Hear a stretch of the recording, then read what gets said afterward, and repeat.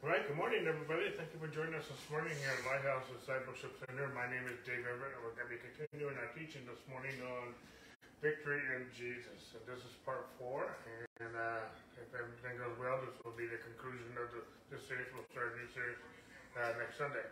So we've been talking about victory in Jesus, and one of our key verses has been from 2 Corinthians chapter 2, verse 14. It says, "Now thanks be to God who always leads us into triumph in Christ, and through us diffuses the fragrance of his knowledge in every place." And so, through Christ, he always leads us into triumph. Victory is always ours. And one of our key verses in this series of ours, also from Ephesians chapter 2, verse 6, excuse me, he says, "And he raised us together and made us to sit together in heavenly places in Christ Jesus." You know, the key phrase that keeps reoccurring is in Christ. We have victory in Christ. We were placed when you were born again, you were placed into victory. You were born into victory. And so you begin from a place of victory. When you're born again, that's where you start. That's where you begin, seated with him in heavenly places. You start from a place, a position of victory. You're born into health. You're born into wealth. You're born into righteousness. You're born into peace. You begin from a place of victory. And we looked at how in in the book of Ephesians, which has been our main text for this whole series, as we walk through the book of Ephesians, Paul had a revelation of this victory that we have in Christ. And he taught that. He taught that in the first 3 chapters of Ephesians, is that we are a people of victory, we're promised victory, and we can pray a victory. Excuse me. And then in chapters 4 and 5, and the beginning of chapter 6, he talks about how we walk that out. And then we conclude in chapter 6 of standing against the devil. That's where we're going to go this morning. But back in Ephesians chapters 1 and 3, we talk about how we are people of victory. We are blessed. We are chosen. We are holy. We are blameless. We are predestined to succeed. We are accepted in the beloved. We're redeemed. We're forgiven from every sin. And we talked about all that in great length in our first lesson, and then how we also are promised victory. It says in Ephesians chapter 1, verse 15, that we who first trusted in Christ excuse me, should be to the praise of his glory. In him you also trusted after you heard the word of truth, the gospel of your salvation, in whom also having believed you were sealed with the Holy Spirit promise. We were promised victory. Okay, we were sealed by the Holy Spirit promise. We were guaranteed our inheritance. And then we learned how to pray in victory. If you want to learn how to pray, you have to study the prayers of Paul. And Paul prayed in Ephesians chapter 1, and Ephesians chapter 3, and Colossians chapter 1, and Philippians chapter 1. And when Paul prayed, he prayed about who we are in Christ,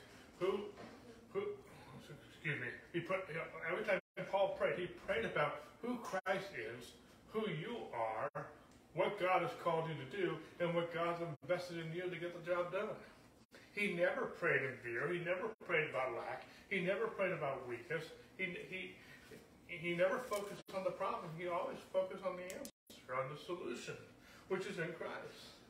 And yet when Paul prayed, and when Paul preached, and when Paul wrote the book of Ephesians that we've been studying, it was during Nero.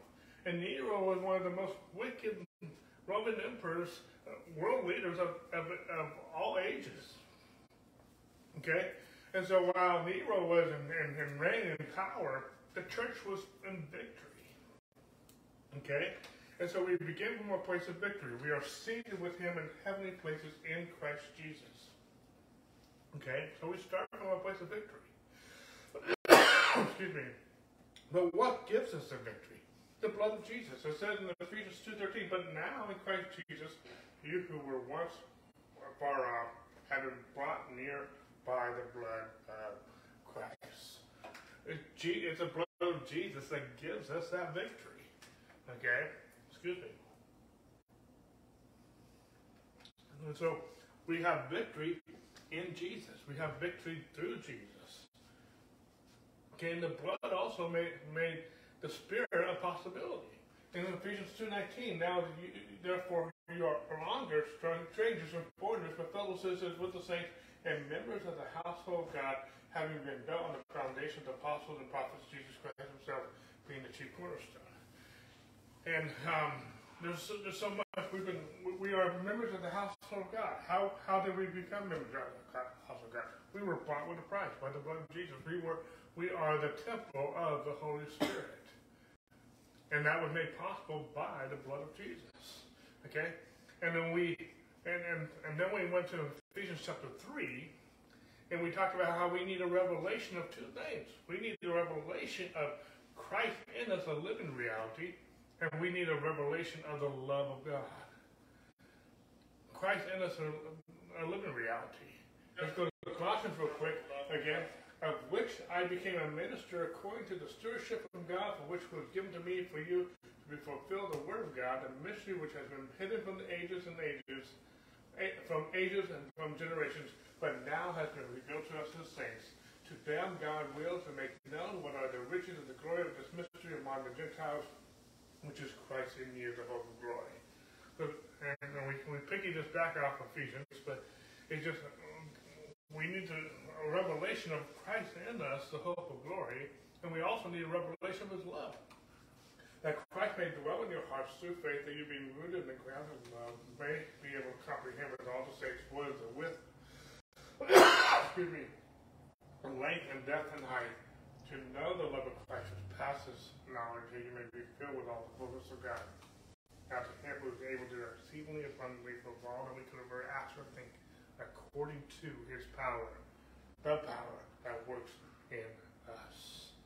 And I'm going through this recap a little fast, because what I'm recapping is everything we taught the last 3 weeks. Okay?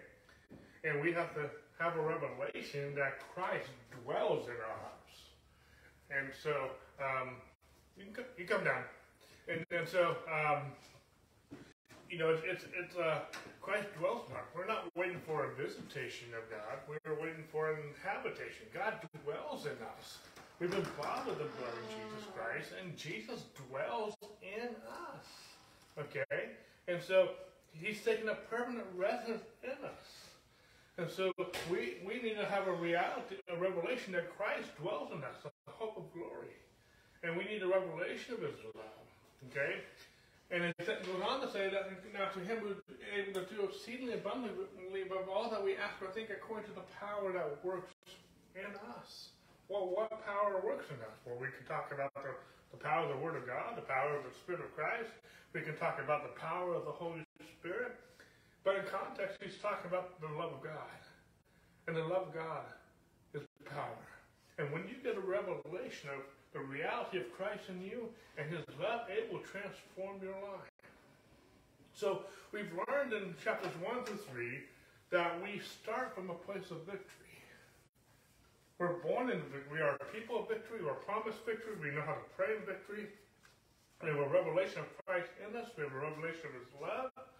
And once we get a revelation of who we are in Christ and who Christ is in us, now that we have a revelation of what victory we already have, what we're born into, it changes how we walk. So how do we walk it out? Well, that's what we began to learn in chapters 4 to 5, and even to the beginning of chapter 6, which we'll get into today. But in Ephesians chapter 4, verse 1, Paul begins by saying, therefore, as the prisoner of the Lord, beseech you to walk worthy of the calling for which you were called. So now that we have a victory, how do we walk it out? Well, first of all, we talked about how we walk it out by walking worthy of the calling for which we're called. You have victory, now walk like it. We're not walking to get the victory, we're walking because we are victorious. We're not walking to be holy, we're walking because we are holy. We're not walking to be righteous, we are walking because we are righteous. We are not walking to get healed, we are walking in healing that Christ has provided for us through the cross. We are walking to get prosperous, we're walking the prosperity and the blessing that God has already provided us through Jesus Christ. We're walking it out. We're walking worthy of the calling by which we were called. Okay? we also talk about not only do we walk worthy of the call what you're called, we also don't walk like the rest of the world. We don't walk like the Gentiles. We don't walk like we're not saved. We walk like who we are. Okay? In doing this, we put on the Lord Jesus Christ and make no provisions for the flesh. We put on Christ. Okay? We have that surrender. Excuse me. We have that surrender Christ, that the truth is in Jesus. And what is this truth that we so learn? That we put off the old man, and in the spirit of our mind, we put on the new man who's created according to God in true righteousness and holiness. We do something. We respond to His grace by putting off the old man that's been crucified with Christ. And in the spirit of our mind, we put on a new man who's created according to God in true righteousness and holiness. So we walk worthy of our calling, and we don't walk like the rest of the world. We walk in love. Okay? We walk in love. We were in darkness, but now we are shown the light, so we walk in the light. So we walk worthy of His calling. We don't walk like the world. We walk in love, and we walk in the light. And then we ended last week, but we walk circumspectly. Not as fools, but as wise. What does that mean? Well, there's a lot of different ways that we can approach this, but one way that I approached it last week is that just taking the word circumcision from this word.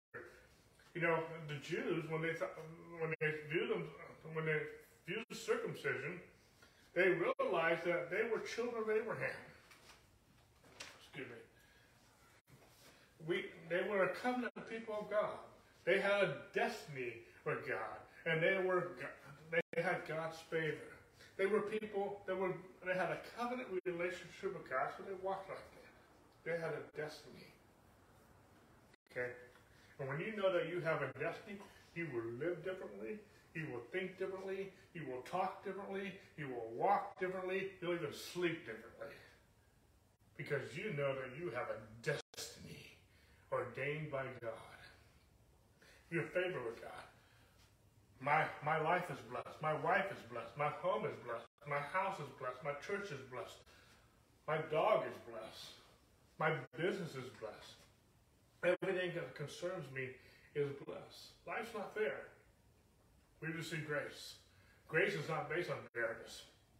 Grace is based on His goodness, His mercy, His unconditional love. Okay? And so, we are God's favorite children. We are blessed by God and the possessor of heaven and earth. So, we've been talking about, in the first 3 chapters, we are born into victory. Okay? And because we are born into victory, we begin from the position of victory. We walk it out. And we talked the last couple of weeks about how we walk it out. We walk with His calling. We don't walk like the world. We walk in love. We walk in light. We walk circumspectly.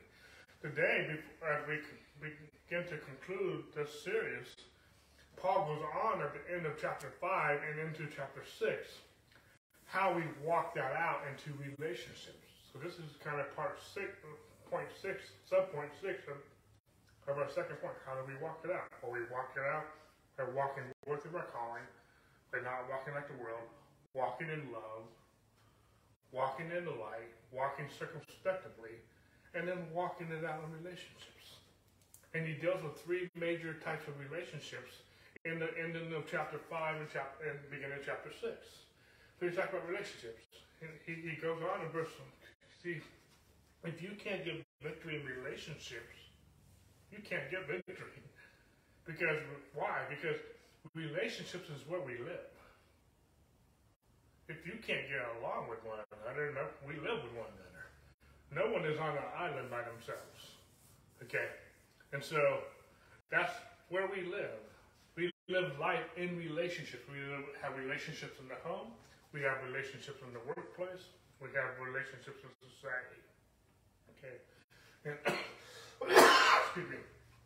And we have relationships in the church. In Ephesians chapter 5:21, he bridges this to his next point, submitting to one another in the fear of God. Because we have victory, We walk in the light. We walk in love. We walk circumspectively. We walk as a body, not just a member of the body. We submit to one another in the fear of God, in the reverence of God, in the respect for God. We love one another. We submit to one another in respect to our relationship with God. Okay, you need to have people in your life. I can go on this. I could actually spend a whole series just on this right here. Okay, we all need to hear this from time to time, and we all need people in our lives that can speak to us. We all need people in our life who can tell us no. Okay, and so So when he talks about relationships, here at the end of Ephesians 5 and beginning of chapter 6, he starts with the marriage. He starts with husbands and wives. Because if it doesn't work at home, you don't want to export it. Okay? If we are victorious, we need to walk that out. The first place we need to walk it out is at home. And before we can even walk it out with our kids, we need to walk it out with our spouse. Okay? The first relationship God established is between God and man. The second relationship God established between a husband and his wife. And then Cain and Abel and Seth and other kids. And the offspring of humanity. Okay? But he starts with husbands and wives, and he begins with the wife. Wives, submit to your own husbands as to the Lord. He doesn't say, wives, submit to everyone else's husband. No, you submit to one husband. Okay? It doesn't matter what anyone else thinks. It's between her husband, and God. Okay? In respect to her husband and submitting to her own as to the Lord. And I'll piggyback on the last part in just a moment. Okay. Now, just the fact that let us go a little further. For the husband is head of the wife, also as Christ is head of the church, and he is the Savior of the body. Therefore, we, just as the church is subject to the Christ, so let the wives be to their own husbands. We're talking about walking out this victory. And we're talking about the marriage. We're going to get to the husbands in just a minute. But he begins with the wives. Okay? Now, he talks about how wives are to submit to their own husbands. And just the fact that we mentioned the word submission, some people are already mad. Okay? People don't like that word submission. Okay? Now, if you were to study this word submission out, and in context, and we'll actually show you in this same context here in Ephesians 5 just a second. But he's talking about honoring and respecting your husband, wives. Okay, ladies? How many know that you can obey without submitting? Okay? You can have honor and respect. You can obey without giving honor and respect. He didn't say obey. He said submit. Submitting is different than just obedience.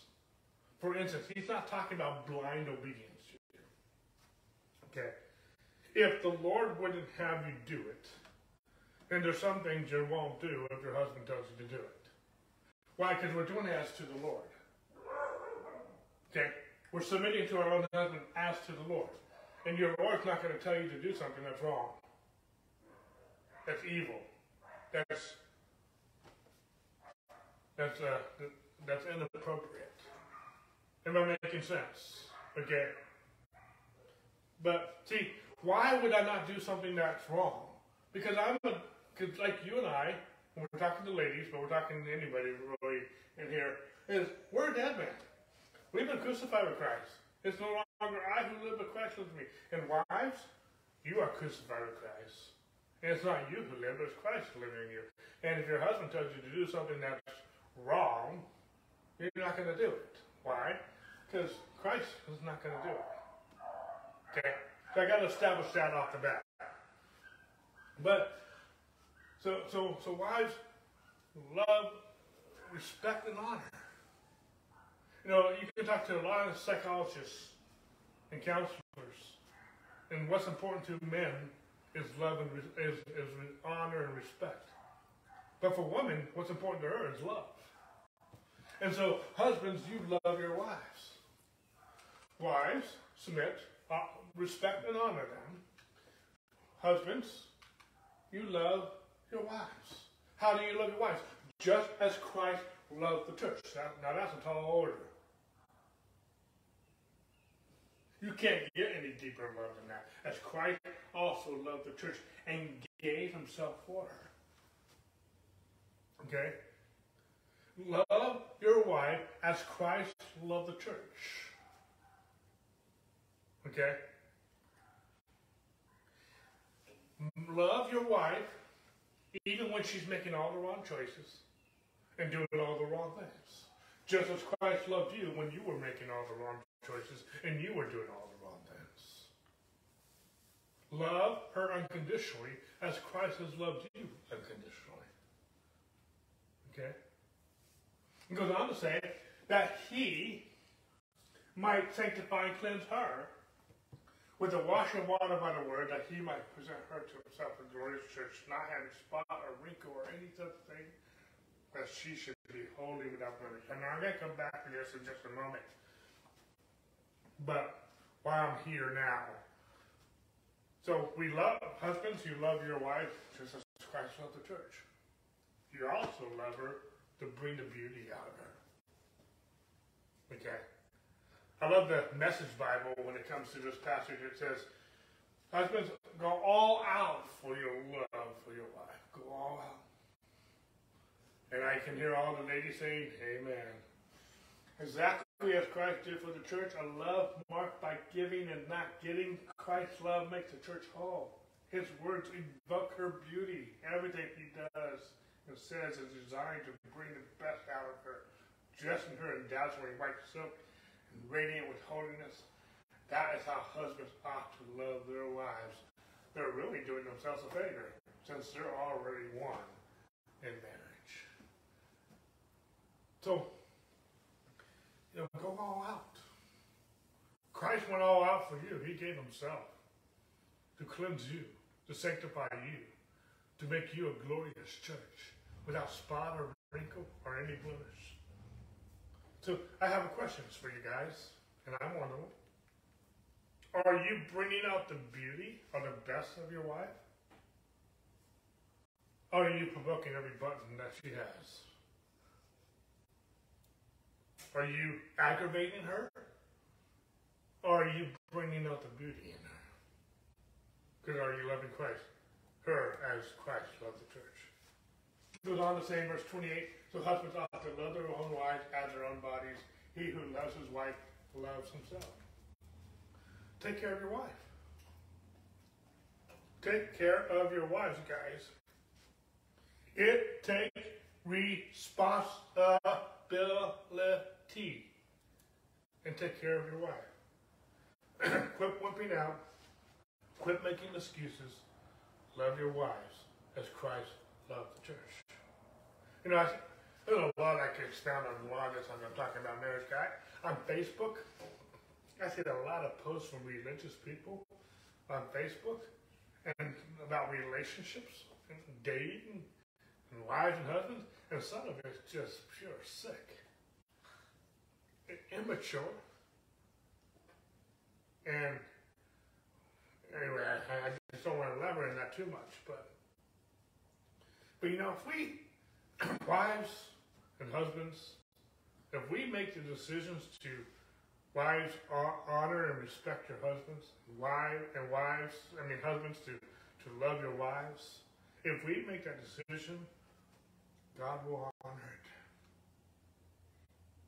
You know, in this family, you know, so a lot of people think that when you go into ministry, you're going to be poor.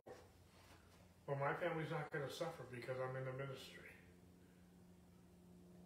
And I could expound a lot on that, but you know, Chesney Duplantis said something once. He says, most of the time when I made a decision in the realm of faith, God backed it up. And if you will make a decision, men, to love your wives unconditionally, and believe the scriptures, believe God, trust Him, God will back up your decision to provide for her financially, to provide for her physically and emotionally, to provide for her spiritually, okay, in so many different ways. It goes on to say, "For no one ever has hated his own flesh, but nourishes and cherishes it, just as the Lord does the church. For we are members of His body, of His flesh, and of His bones. For this reason, a man shall leave his father and mother and be joined to his wife, and the two shall become one flesh. This is a great mystery, but I speak concerning Christ and the church." Okay? And so, just as husbands and wives in holy matrimony, we are one flesh, we are one flesh with Him. I love that. I love that. And I'm going to piggyback on that in just a moment. We are in holy matrimony with Jesus Christ as the church. And He's talking about all this, about husbands and wives, and He makes a statement, verse 32, "This is a great mystery, but I speak concerning Christ and the church." Everything He just said, it relates to marriage. He is talking about marriage here, but His main message is talking about Christ and the church. Because He's talking about how we have victory in Christ. And how we walk it out in the home, but we walk it out because Christ has done this victory for us as the church. You know, this is one of the reasons why the devil hates marriage so much. Because marriage is an allegory of Christ and the church. Marriage is a type of Christ and church. And the devil does not want the world to see that image, to see that picture, to see that revelation of Christ and His love for the church. Remember back here, husbands, love your wives as Christ also loved the church and gave Himself for her. Christ gave Himself for us. We have the victory in Jesus, that He might sanctify and cleanse her with the wash of water by the word, that He might present her to Himself. I don't know if you've seen this. Every time I read this, I love it. Because it says, He gave Himself for her. We start from the place of victory, folks. He gave Himself for us. He sanctified and cleansed us. He, by the wash of water by the word, that He might present us to Himself. A glorious church. We didn't clean ourselves up. We didn't sanctify and cleanse ourselves. We did not present ourselves to Him, a glorious church. He did it. He's the one that made us without wrinkle and without blemish. He did that for us. So everything He's telling husbands to do, He did already. And this is an awesome message of marriage, of how husbands and wives should treat each other. And I've already talked about that. But now I'm going back to the main spiritual message here, is that this is an allegory of what Christ did for us, which is really piggybacking on everything He said in the previous chapters about how we are seated with Him in heavenly places. Why? Because He gave Himself for us. He cleansed and sanctified us. He came to make us a glorious church. Without spot or wrinkle or any such thing. This is a gospel message right here. And marriage is an allegory of that. And Satan will do anything to taint that picture in marriage, to taint that picture of Christ and the church. And he goes on in verse 33, he says, "Nevertheless, let each of you in particular so love his own wife as himself, and let the wife see that she respects her husband." I love this kind of summary here, what he just said. Because everything I've just echoed with you about marriage is that husbands are to love his wife, and wives are to respect and honor their husbands. Okay?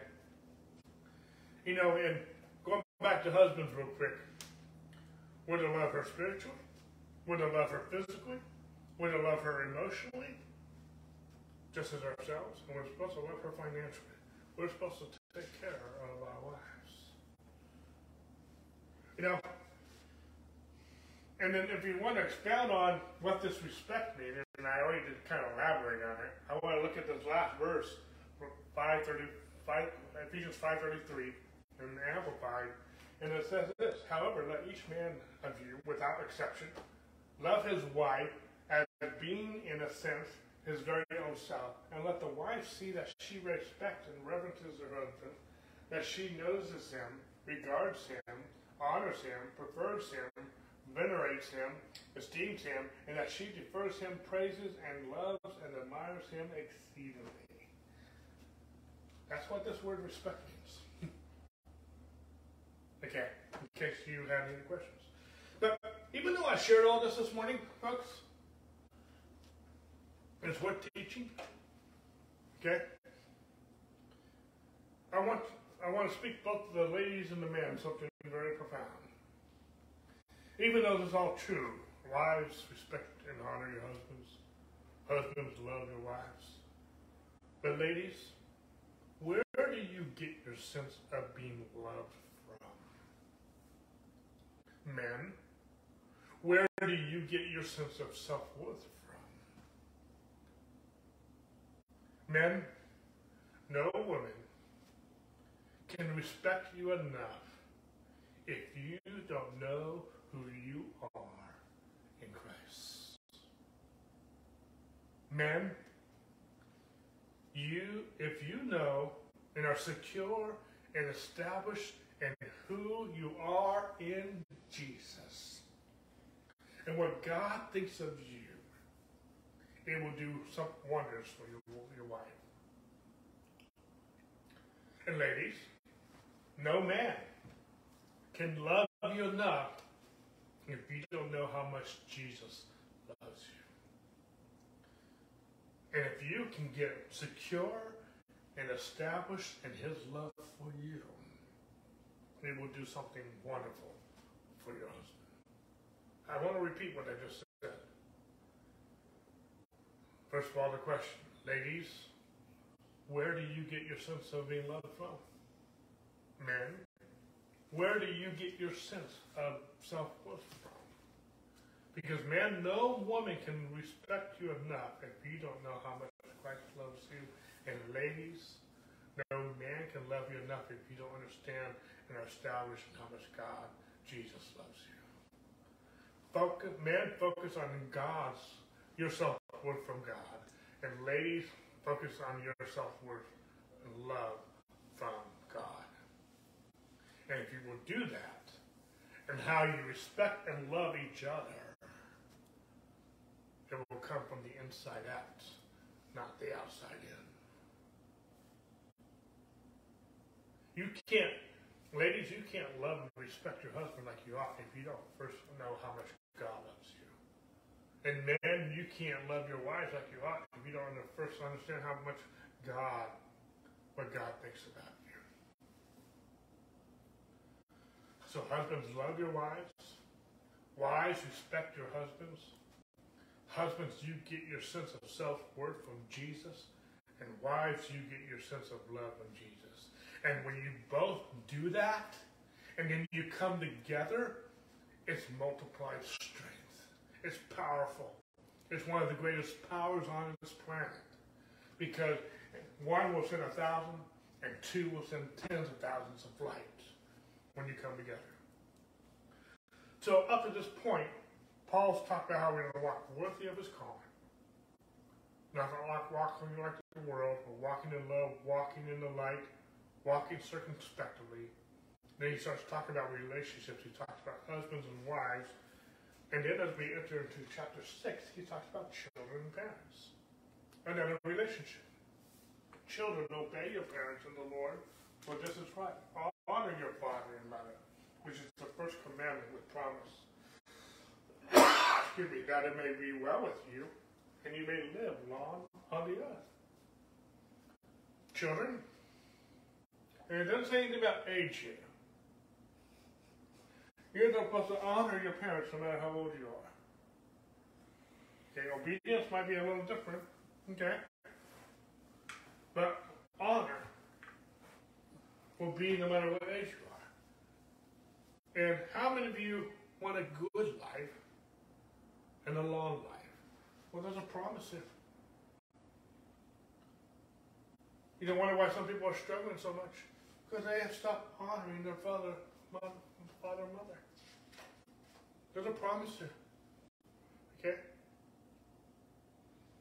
But he goes on and talk about children honoring your parents. Well, it also talks about parents respecting their children.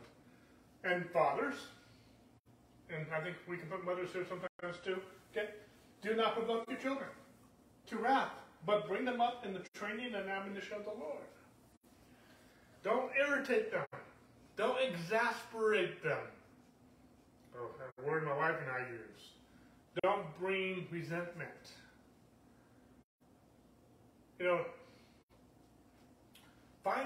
Parents, can I just go off on this for a minute? Find your gifts and talents and help them develop them. Yes, first and foremost, we want to lay a good foundation at home spiritually, in the Word of God, going to church, and the relationship with God. But we also want to lay a good foundation for them physically, emotionally, educationally. Because if they have a good foundation, spiritually, physically, emotionally, socially, financially, educationally, they'll have more areas of excellence and more opportunities to be the head and not the tail, and above and not beneath. Chance you raise them up, you give them a good foundation. You want them to be blessed, give them a great foundation. And it's your responsibility as parents. Teach them to believe God. Teach them that there is a way to be who they want to be based on their talents and skills and how God's wired them and gifted them and given them a passion for. Never tell them, your children, that they can't do and that they can't be where God's called them and what God destined for them to be. We can teach them that they can do all things through Christ who gives them strength. Yes, we can't do every aspiration that we may have because maybe we just don't have the gift or the talent for that. But there are certain talents and abilities that we can do. We might not be able to do everything well, but we're called to do something with excellence. But if I'm gonna fault on, even if they don't have gifts and talents, I want them to live their life based on this principle. They can do all things in Christ. Because there's some people who have excelled at things that they thought they didn't have to get their talent. It was there. It just needed to be developed. And one of the most developing things they needed was knowing who they are in Christ. And they can do all things. They're unstoppable. So, we talked about walk worthy of your calling. Don't walk in the world. Walk in love. Walk in the light. Walk circumspectly. Walk in relationships with one another. We dealt with the marriage. We dealt with parents and children. Now we're going to deal with employers and employees. So it says, bondservants, employees, be obedient to those who are your employers, according to the flesh, with fear and trembling and sincerity of heart, as to Christ, not with eye service, as men pleasers, but as bondservants, or as employees of Christ, doing the will of God from the heart, from the goodwill to service as to the Lord and not to men. There's a lot here, but let me just summarize some of this by saying, don't just do a good job when your boss is looking. But serve as you are doing it, as to Christ, as to the Lord.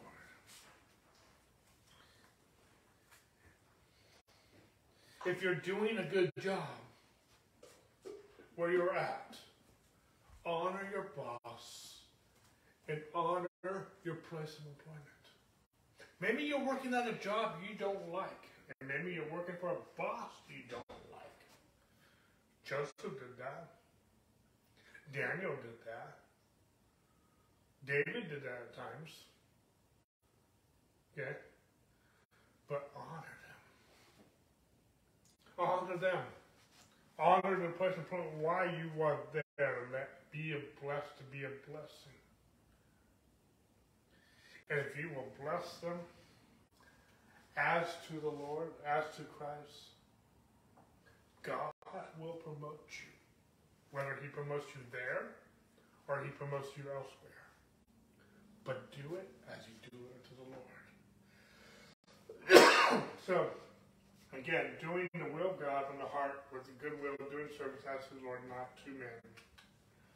Knowing that whatever good anyone does, he will receive the same from the Lord, whether he is a slave, whether he is an employee or employer.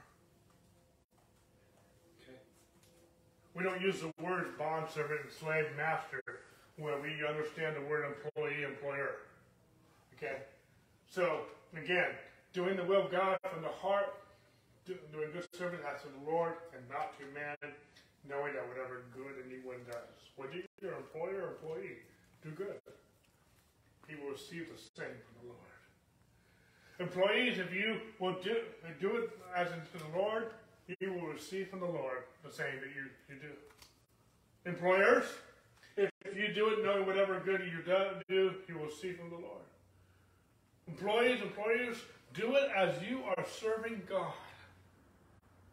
And he will help you, whether you are an employee or whether you are the employer. He goes on to say, verse 9, as you employers do the same to them, the employees, giving up threatening, knowing that your own master also is in heaven, and there is no partiality with him. Okay? Employers, don't threaten your employees. You too have a boss, and he's in heaven on the throne. Okay? Colossians echoes this, and whatever you do in the word or deed, do all in the name of the Lord Jesus, giving thanks to the God the Father through him. Verse 22. Employees, obey all things to your employers, according to the flesh, not with eye service and man's pleasures, but in sincerity of heart, fearing God, and whatever you do, do it heartily, as to the Lord, and not to men, knowing that from the Lord you will receive the reward of the inheritance, for you serve the Lord Jesus Christ. I love that. And knowing that from the Lord you will receive the reward of the inheritance. I don't care how little you make. I don't care what's going on. If you will, employees, serve your husband, your employers. I almost said husband, sorry. Okay. As to the Lord, no matter how they might be, know this, that the Lord will give you an inheritance. Now, this message with some people on the grace sides, we are not saved by good works. We are saved for good works. But there's a principle here. You will reap what you sow. And that is a natural law, and that is a spiritual law. Don't be mocked. What a man sowed. God, don't mock God. God won't be mocked. Whatever you sow, you will reap. That is an Old Testament and New Testament principle. Okay? And if you think God won't honor you for your work, you are mocking God, according to Galatians. Okay? I can spend a whole time on that. I got to keep that brief. Okay? Amen or oh me. Okay? It goes on to say in chapter 4, employers, give your employees what is just and fair, knowing that you also have a master in heaven. Be just. Be generous. Take care of your employee. Your greatest asset you have in your business is your employees. Treat them well and you'll get an investment. Invest in your employees and you'll get an investment when you return. Treat your employees well. God will take care of you. Be good. See, whether you're an employee or an employer, be good employees. Be good. Be the best. Be the best employee you could ever be. Be the best employer you could be. Be an example to the world of what it looks like to respect and work hard.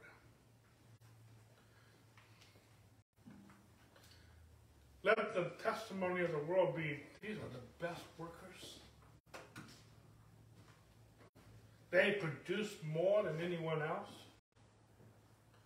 They don't cheat. They don't lie. They don't steal. They always have a good attitude. They always smile. Be the best boss. This is the best place to work. Because they treat me well. They take care of me. He doesn't cheat me. He or she doesn't cheat me. Doesn't steal. Doesn't lie. Always has a good attitude. Always encourages me. He or she expects me to work, but he treats me well. So we talked about how we're going to walk this out in our marriages, in our home, children and parents, and in the workplace as employers and employees. So he goes into these relationships, and yeah, there's more different relationships, but he deals with some of the bigger ones. These are places where we live. We live at home with our spouses. We live with our kids. And many of us live in the workplace. Okay? It's where we live. And it's on that premise, we are born into victory. This is how we walk it out. And finally, my brethren, be strong in the Lord and the power of his might. See, we're being strong in the Lord and the power of his might. And everything we talked about with relationships, marriage, children and parents, employer, employee. See, a lot of people, the Bible says in James, therefore submit to God, resist the devil, he'll flee from you. We're going to get to the point now where we are going to stand against the devil. But a lot of people want to start there, but they don't want to submit to God. They don't want to submit to the fact that they already have the victory in Christ. They don't want to submit to the fact that they ought to walk in love, walk in the light, walk circumspectly, walk it out in their marriage, walk it out as a child and as a parent, walk it out as an employer or employee or both. Okay? Many are trying to resist the devil without submitting to God. And it doesn't work. When you first submit to God that I have victory in Jesus Christ, resisting the devil is easy. When I submit to God as a husband or a wife, resisting the devil is easy. When I honor my parents, when I honor my employees or I honor my boss, resisting the devil becomes very easy. When I walk circumspectly, knowing I'm in covenant relationship with God, I have a destiny. And I am in favor of God. Resisting the devil becomes easy. When I'm fighting from victory instead of fighting for victory, I know that I'm blessed. I'm chosen. I'm a child of God. I'm destined to succeed. Resisting the devil becomes easy. When I submit to God. See, you already have the victory. We established that in chapters 1 to 3. We talked about how we walked it out, which is submitting to God in chapters 4 and beginning in chapter 6. Now we're going to get to the point where we resist the devil, where we stand against the devil, because we're already seated with him in heavenly places in Christ Jesus. And so we get to the point where he says, finally, my brother, be strong. The conclusion of all that I've talked about in this letter so far, in the first 5 chapters, and beginning part of chapter 6, is the conclusion is Be strong as the Lord in the power of His might, not your might. His might. Where is your strength? Your strength is in submitting to Him. Your strength is on the person's lap you're sitting on. Okay? It's His authority. It's His ability. You have victory in walking it out. And based on the strength, put on the whole armor, not just some of it, that you may be able to stand against the wiles of the devil. Where's your strength? In the whole armor of God. And it's something, the armor of God is your strength. But you have to put it on. He's not going to put it on for you. Okay? Okay? There's a lot here. Put it on. Where do we see this phrase put on? We already saw this phrase put on in chapter 4. Put off the old man. And the spirit of your life, put on the new man. Who's created according to God in true righteousness and holiness. We saw this put on when he says, put on the Lord Jesus Christ. And make no provisions for the best flesh of those less. Put on Jesus. Put on the whole armor of God, that you may be able to stand against the wiles of the devil. Satan's only power is deception. If we can break his deception, we can break his lies. Goes on to say, for we do not wrestle against flesh and blood. You're not fighting against your wife or husband. You're not fighting against your kids or parents. You're not fighting against your employer or employees. You're not fighting against one another. You're fighting against principalities and powers, against the rulers and darkness of this age, against the spiritual hosts of the wickedness in the heavenly places. Remember, we already talked about principalities and powers? One time it was about angels. This is not the angels. We're not fighting against angels. Okay? We're fighting against the 1/3 at the hell. We're not fighting against the 2/3 who didn't fall. Okay? I just need to make that distinction. Okay? Folks, this is not a game. This is a war. We're in spiritual war. Satan is defeated. We have the victory in and through Jesus Christ. And how do we have this victory? We have this victory by putting on the whole armor of God. Take up the whole armor of God, that you may be able to withstand that evil day. Having done all to stand. Why can you stand? Because you already have the victory. You already have the victory. You're not fighting for it. We just spent 5.5 chapters talking about how you already have the victory. Walk it out and finally, my brothers, stand by putting on the whole armor of God that you may be able to stand. Because without the armor, you have no leg to stand on. But once you know who you are and what God has done and what God has invested into you, when you submit to that, you're just going to simply resist the devil. You know how I resist telemarketers? I just ignore them. I don't answer them. I hold my ground. I don't have to put up with stuff that I don't need to put up. I just, there's some things I don't have to turn on. There's some channels I don't have to turn on. There's some things I can resist very easily. Okay? Anyway, I could go on so many levels with that. But take up the whole armor of God, that you may be able to stand the evil day, having done all to stand. See, when it's challenging, and it will it ever be challenging in marriage? Yeah. Stand. Will it ever be challenging as a parent or a child? Yeah. Stand. Will it ever be challenging as an employee or employer? Yeah. Stand. Will it ever be challenging in this world? Yes. Stand. I mean, politically, some people don't see it yet, at least here in America, but we're already been in World War III. We've been at the beginning stages for a while. It's a different type of war. Okay? But there's a war even within the U.S.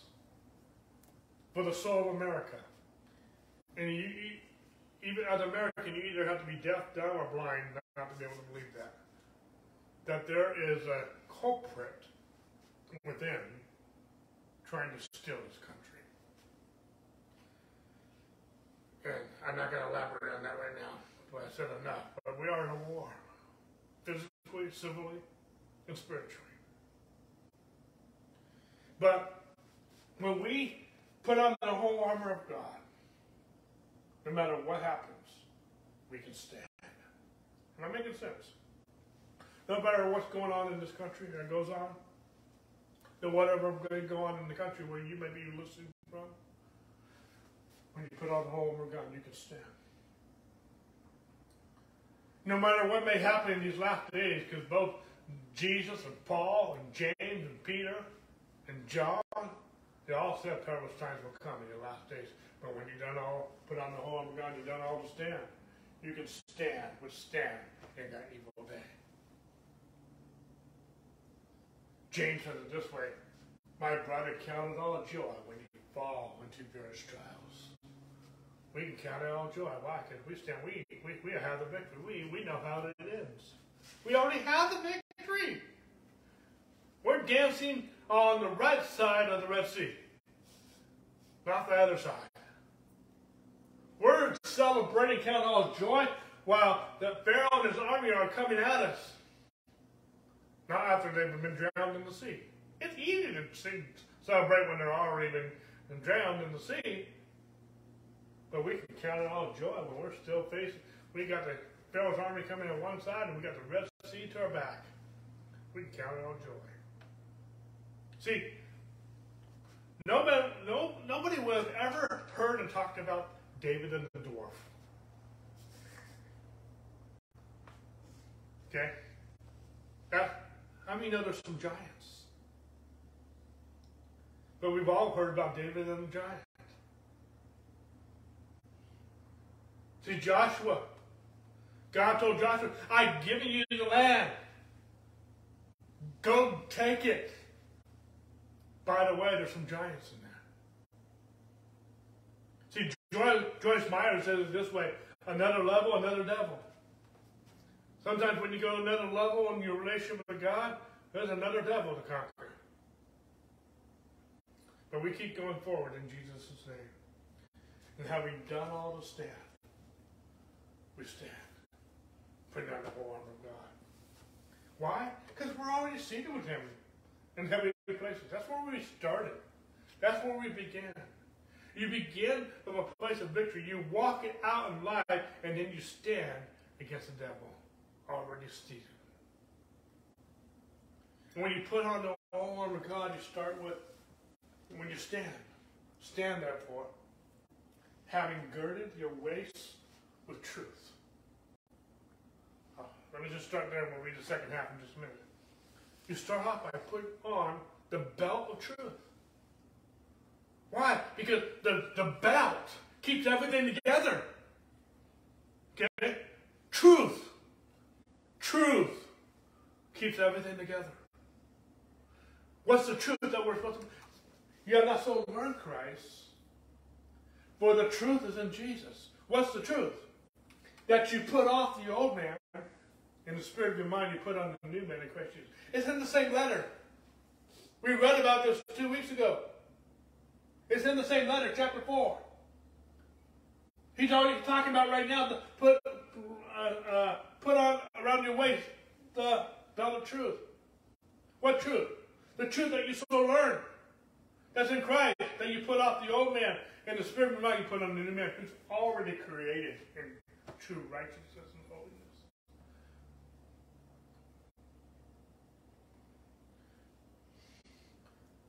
See, another thing about this girded your waist with loins. I like the King James here. I'm going to go there for a moment. Stand therefore having your loins girt about with truth. We don't talk that way a lot. I mean, loins girded. Okay, we just don't talk that way. Sounds painful. But loins also speak of seed. And seed speaks of destiny. Protect your destiny by walking in the truth. And your destiny will be secure. Protect your destiny by walking in the truth. And your truth will be secure. Going back to the 6:14, having you girded your waist with truth, and having put on the breastplate of righteousness. Now, have you noticed that you have to put both of these on? We have to so learn truth. That means there's something that we have a part to play in that. Jesus is the way, the truth. You shall know the truth, and the truth will set you free. But the truth doesn't do you any good if you don't know it, if you don't learn it, if you don't put it on. We are the righteousness of God in Christ Jesus, but we have to put that breastplate on. It will protect your heart. It's a breastplate. Am I making sense? Where did we hear righteousness already? Well, first of all, it goes back to where we just were. Put off the old man and put on the true man, new man, who's created according to God in true righteousness and holiness. Put that on. Put on the new man. Put on the breastplate of righteousness. For you are the righteousness of God in him because of the cross. No weapon shall be formed against you shall prosper, and every tongue rise up against you in the judgment you shall condemn. This is the heritage of the servants of the Lord, and their righteousness is from me, says the Lord. Your righteousness from God. Put it on. Because that is your defense from any weapon formed against you. We're in a war, folks. Satan's out to steal your faith. Righteousness will protect your life. Righteousness will protect your heart. Knowing who you are in him. It's a breastplate. Put on your shoes. And having shod your feet with the preparation of the gospel of peace. I love this. Shod your feet with the gospel of peace. It says, Paul said it this way in Romans, and how shall they preach unless they are sent? And as it is written, how beautiful are the feet of those who preach the gospel of peace, who bring glad tidings of good things. This is excellent from Psalm 52. How beautiful upon the mountains are the feet of him who brings goodness, who brings the gospel of peace, who proclaims peace. I proclaim peace in this situation. And who brings glad tidings of good things. I proclaim salvation. I proclaim wholeness, healing, prosperity, deliverance. Who says to Zion, his church, his people, his bride, your God reigns. Excuse me. Peace. Peace protects your path. Sherry and I, if we don't have peace about it on a major decision, we don't go. We don't do. No peace, no go. I mean, we know that you also win more people by peace versus war. You'll attract more bees by honey than vinegar. See, we are to shod your feet with the preparation of the gospel of peace. It's not the gospel of war. It's not the gospel of vinegar. It's the gospel of peace. Preach the gospel of peace. He loves you. He's not mad at you. He's already paid for your sins. The victory's already won. Yet, all that's true, as I just said, that's the number way of doing it. But how many of you know that, and Jude says it this way, and some have compassion, making a distinction, but others save them with fear, pulling them from the fire. The best way to do it is goodness of God. But there might be some people that you must, in the and fear falls on the fire. That may come to play in some cases. Okay, it's still compassion. But there's a better way. There's an easier way. But some people, you might have to use a little vinegar. Okay? Am I making sense? Okay? I can develop this. But above all, taking up the shield of faith, with which you will be able to quench the fiery darts of the wicked one. Above all.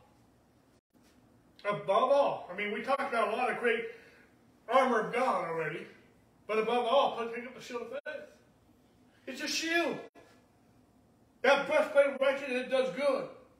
Those feet shod with the gospel of peace, they do good. You keeping your loins on does good. Okay? All these different things. But above all, have your shield of faith. Take that shield of faith. Where does faith come from? The Word of God. Okay?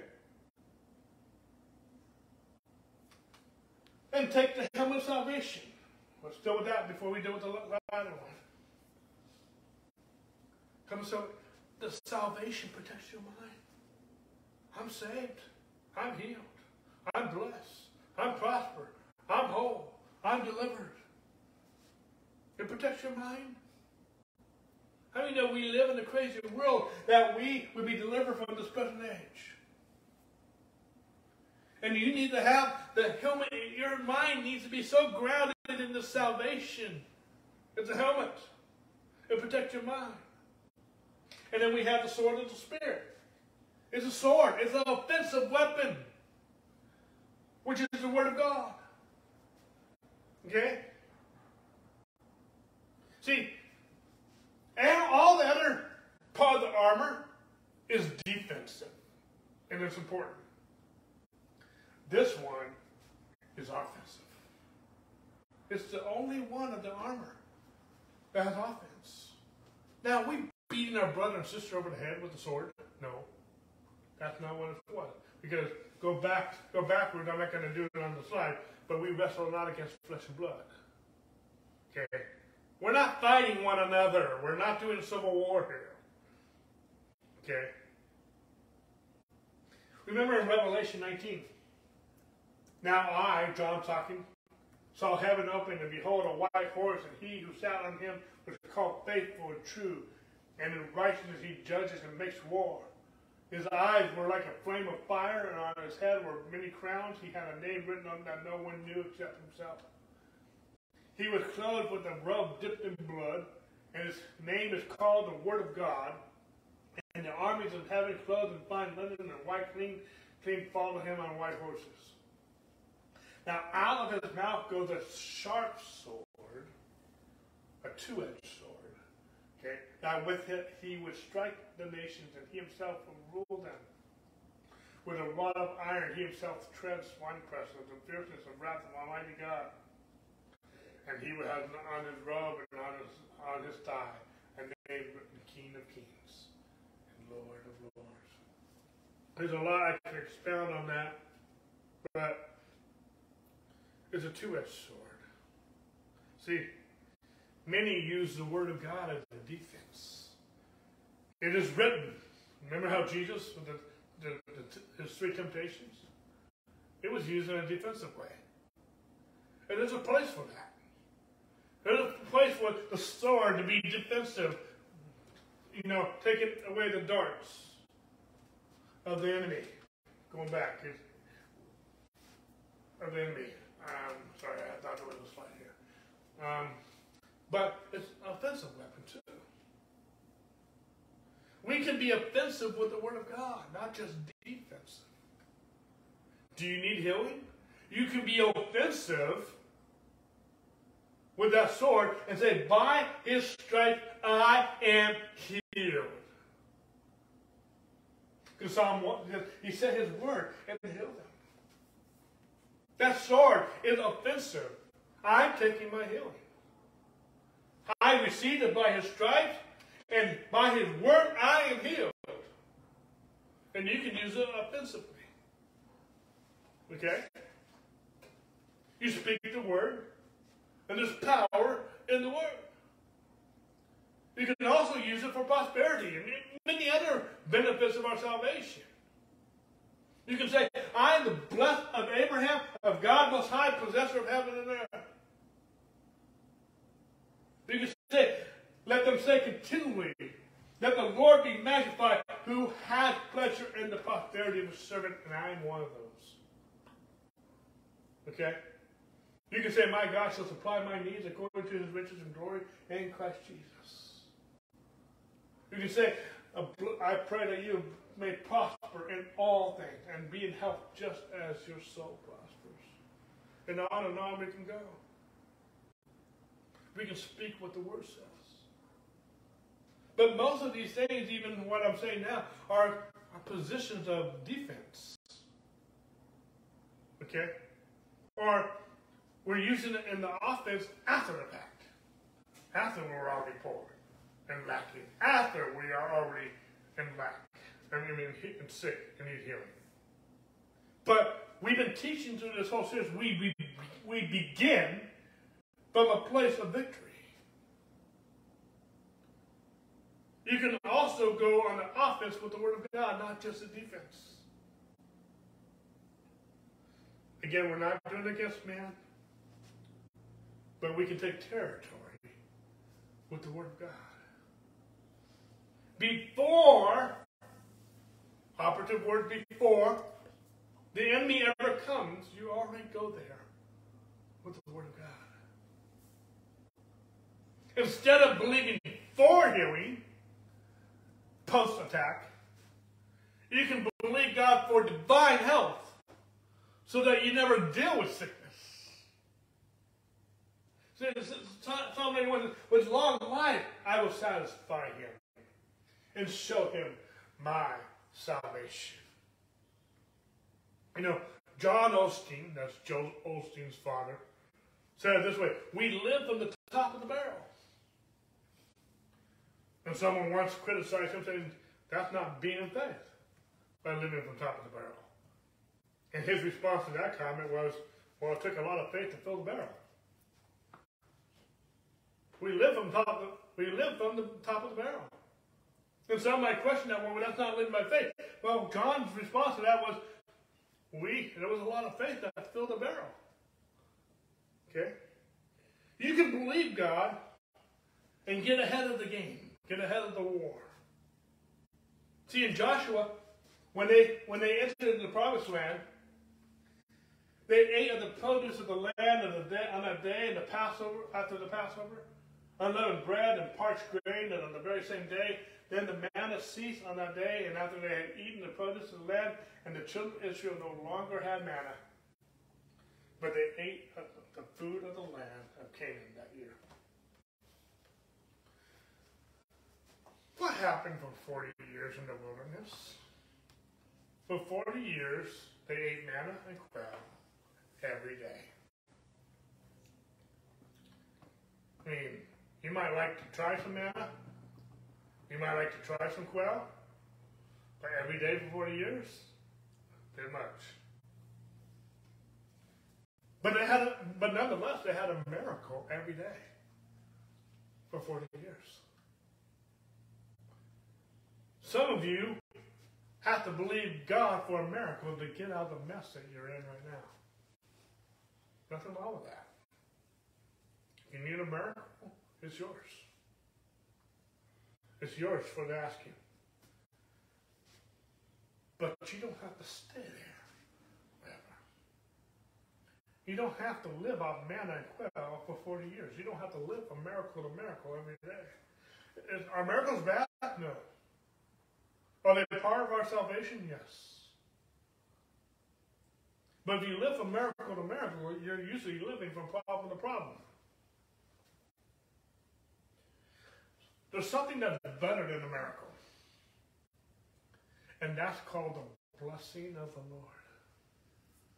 A blessing where you live day in and day out is greater than a miracle. Right? Because miracles usually follow problem to problem. Blessing can be proactive so you never experience the problem. Remember, we are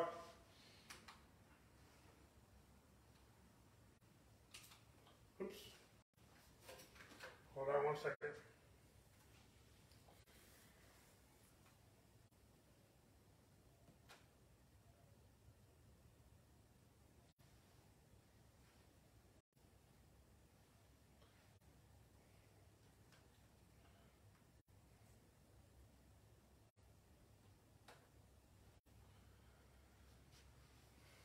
Sorry about that. Let's see if it comes back up here.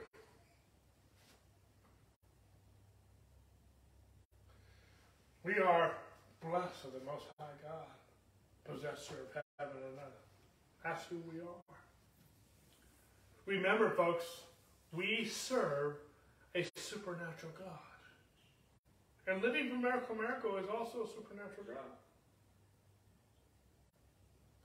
But if you're not living in the blessing of God, you haven't seen anything yet. See? Going back to 6:17.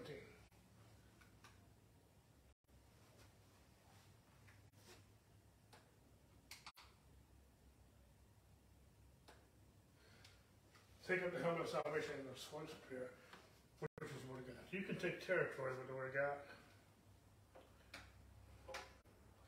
You can speak the word of God. And you don't have to wait until a dilemma to believe God. You can believe God every day in advance. See,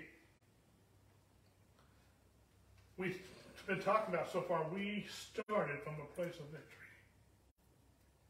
I'm not the sick trying to get healed.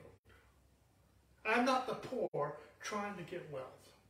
I'm not the sinner trying to get righteous. And I'm not the worried trying to receive peace. I'm the righteousness of God in Him. The devil might be trying to keep me sick. The devil might be trying to keep me poor. The devil might be trying to keep me in sin. The devil might be trying to keep me in fear. But I begin from a place of victory. And I am blessed of the Most High, possessor of heaven and earth. I am blessed. I am blessed. I am healed. I am prosperous. I am righteous. I am chosen. I am predestined to succeed. The devil might be trying to get me sick. The devil might be trying to do this. The devil might be trying to do that. But I am blessed. I am healed. I'm prosperous. I'm saved. I'm righteous. I'm redeemed. And I'm the healed of the Lord. I'm the blessed of the Lord. I'm the redeemed of the Lord. And I will say so. Okay? I'm whole. I'm healthy. And I'm strong, doing the will of God. I begin from a place of victory.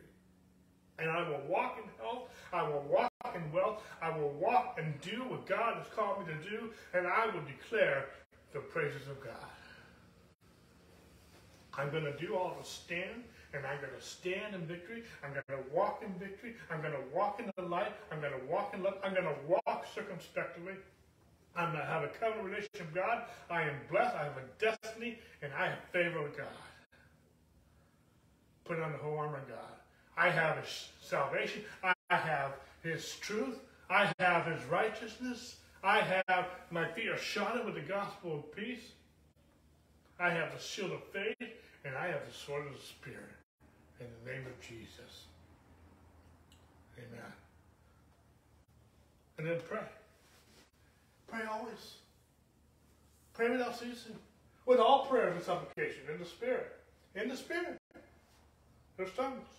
Being watchful to this end with all perseverance and supplication for all the saints. Pray always. He says in Jeremiah, call to me and I will answer you and show you great and mighty things which you do not even know. Thus says the Lord Almighty, the Holy One of Israel, His Maker. Ask me of things to come concerning my sons and concerning the work of my hands. You command ye me. Ask. Take your God-given authority and walk it out. Stand. You begin in victory. Walk it out. walk circumspectively, walk worthy of your calling, and stand in the full armor of God.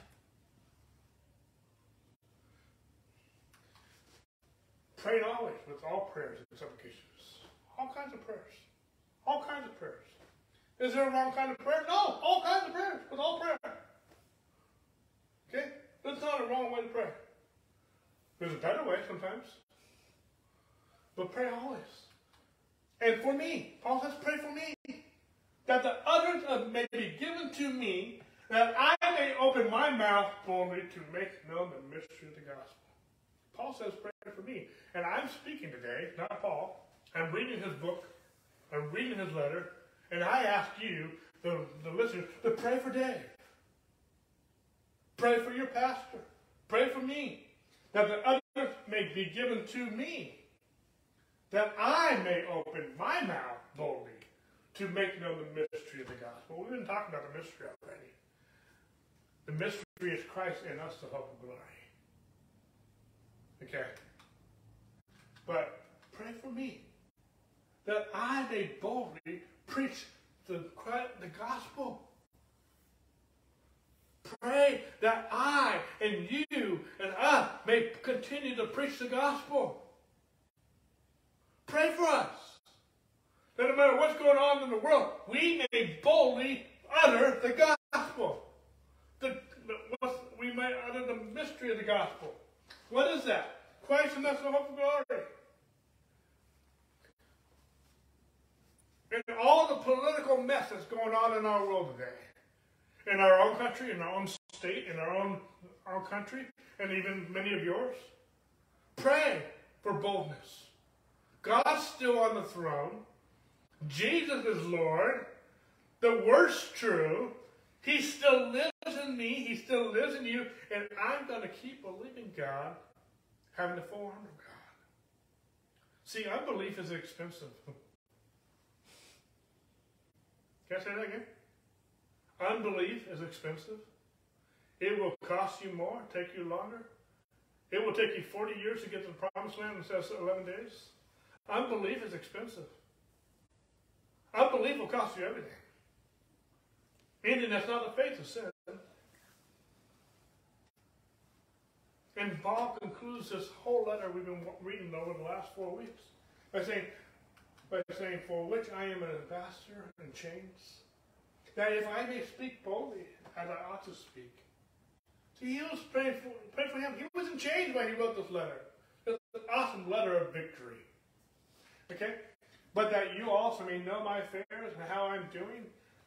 Titus, a beloved brother and faithful minister of the Lord, will make all things known to you. He even sending a messenger, okay? Whom I have sent to you for this very purpose, that you may know our affairs and that he may comfort your hearts. But peace to the brethren, and love with faith from God the Father and our Lord Jesus Christ. I love this last line in verse 24. Grace be to all those who love our Lord Jesus Christ sincerely. In sincerity, amen. Do you love God sincerely? Well, grace to you. You love God? Are you sincere in your love for God? Well, grace to you. I love that. Grace to all those who love our Lord and sincere. Amen. So be it. Grace to you. I love that. Do you love God? Do you love Jesus? Are you sincere? Grace, grace, grace to you.